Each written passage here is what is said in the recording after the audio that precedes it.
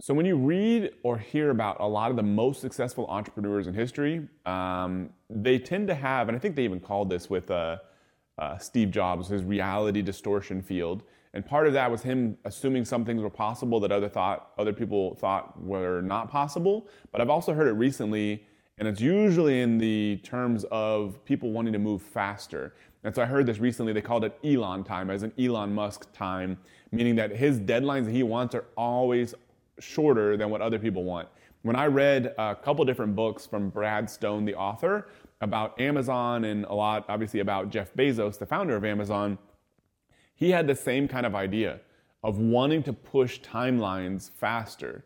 And so it's like, are these people just crazy? Or is there something to this idea of moving faster in business? I believe that there is something. And I can tell you entrepreneurs that have been incredibly successful, not that level. I mean, obviously, they're two of the richest people in the world, but have still achieved a lot in life. That same exact idea. It's moving faster, I believe, is the way to go in business. Now, on Amazon's case, they would move fast when it came to rolling out new products, improving their platform, expanding their marketplace, all that sort of stuff. But they made sure to not sacrifice customer experience. Because you could be moving fast, which sounds good, but if every customer is pissed off, like that's not going to be good for you long term. And so you got to protect what matters most, but be willing to break everything else pretty much. I think is the idea of moving fast. Because when you're running a company, I believe time literally is money. Because if it takes you 3 times as long to do something, then you're probably still paying for staff and overhead and expenses, and you have opportunity costs and all that kind of stuff. So it literally does translate into money. The faster you can move, assuming there's no meaningfully worse quality output at the end of it, you're being more productive with the money and the resources of your business. So it matters a ton. And so one thing that I've realized is that we've produced about $350 million in sales in the businesses that I've owned. And what I've learned after doing all this, with a heavy emphasis on my part on marketing, that's kind of my core skill in business, I think, is on the marketing side, is that after all this experience, after producing hundreds of millions of dollars in sales, I still don't know what's going to sell well. You just got to put it out there. Do the best job you can, but then put it out there. So what that tells me is I can't spend, 5 months to get something out there and see if people actually want to buy it if I can get that out there in 1 month. That's not necessarily going to increase the odds of success for me by spending more time. What's going to increase the odds of success for me is getting something out there and then iterating or making different decisions once you have that real sort of customer data.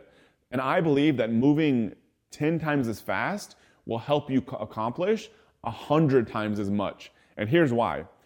First off, is that it allows you to learn a lot faster. So you're saving money, which we already talked about as kind of the first thing. But the second thing is it allows you to learn a lot faster. You get more, quote unquote, at-bats or more attempts in the same period of time. So if you try 10 things in the time period it takes somebody else to try 2 things, you're learning 5 times as fast. That's going to make you smarter, make you have better decisions going forward, and build a more successful business. And so the way you do this is step number 1 is to find the critical path. So this is where it's hard for me to kind of translate this because I think I naturally think like this. I want to move faster and get things done. And I'll be like, we can do this thing in like 2 weeks. Like, why are you trying to overcomplicate this and think it needs to take 6 months? I think it's because the part that I fail to communicate sometimes is I'm not trying to do everything 100%. I just want to get the 3 things done 80% to get an answer. Let's get this product out there and see what happens. We don't need the world's greatest sales page, the world's greatest website. There's a lot of times where rather than taking the time to create like a super fancy website or web page for something, I'm just like, let's just do the bare bones because 80% of this is going to be the offer. Having a nice design is maybe going to add 20% in performance, but 80% is just going to see if people want the offer at all. So find that critical path. What are the 2 to 3 things that matter the most to give this a try? Say if it's a new product test, a marketing test, any of those kind of things. Like with Facebook ads, for example, if you want to test a Facebook ad, make sure you have a halfway decent landing page, a halfway decent ad, put it out there and see what happens. You can always iterate and improve performance, but you don't have to have world's greatest creative and do a custom photo shoot or video shoot. A lot of that stuff is not going to matter. So just put it out there and give it a try. Find the few critical things that really matter so you can simplify your execution. Then tip number 2 is to shorten deadlines. So find the few things that matter and then force yourself to shorten deadlines. There's a quote from Peter Thiel, one of the early investors in Facebook and founders of PayPal, who basically has some quote, general ideas like, figure out what you want to accomplish in the next 10 years, and then ask yourself why you can't do it in 6 months. And so there's something to shortening deadlines. I think it keeps you more focused, because if you have 10 years to do something, I think it's Parkinson's law, but if you have 10 years to do something, you're like, I'll get to it in 9 years. Versus if you're like, I've got 4 days to do this thing, then you can't do anything else for those 4 days. And then if you keep operating like that, like, okay, I've got 4 days to do this next thing, then eventually what you do is you stack up a whole lot of days that are incredibly productive and focused.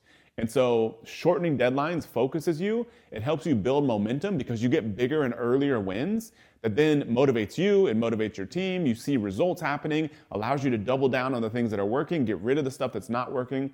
So there's so much power in here in moving faster. So I believe you should try to adopt this principle. Don't break what matters most, people's trust, relationships, customer experience, those kind of things that you maybe can't get back from, but almost everything else can be broken and repaired. I mean, Jeff Bezos calls this two-way doors and one-way doors. So if something is a two-way door, meaning you can reverse out of that decision if it doesn't work, then that should be made incredibly fast. If it's a one-way door, such as like, do I sell my business or something like that, then that's something that once you go down that road, you can't really back out of. Those decisions should be made with a lot of data, a lot more clarity, good thinking, time to reflect. But if it's something that you can literally just change your decision if it doesn't work out, like we just did this, for example, we raised our shipping price by $2. I kept telling our team, this is not going to matter. It's just going to be more profit. It's going to be all good. And I'm like, look, if it doesn't work out, we can just literally go back in the store in 2 minutes and change it back to the old shipping price. It's not going to matter. That's the kind of decision you should make like that. And so think about that, and that'll help you move faster and more confidently with very little risk. And so move faster in business. I believe if you move 10 times as fast, you'll accomplish 100 times as much. So take this lesson to heart, give it a try in your business, and see what happens. And if you want all these episodes for free, please subscribe to my podcast on your favorite podcasting platform or to my YouTube channel, and I'll see you next time.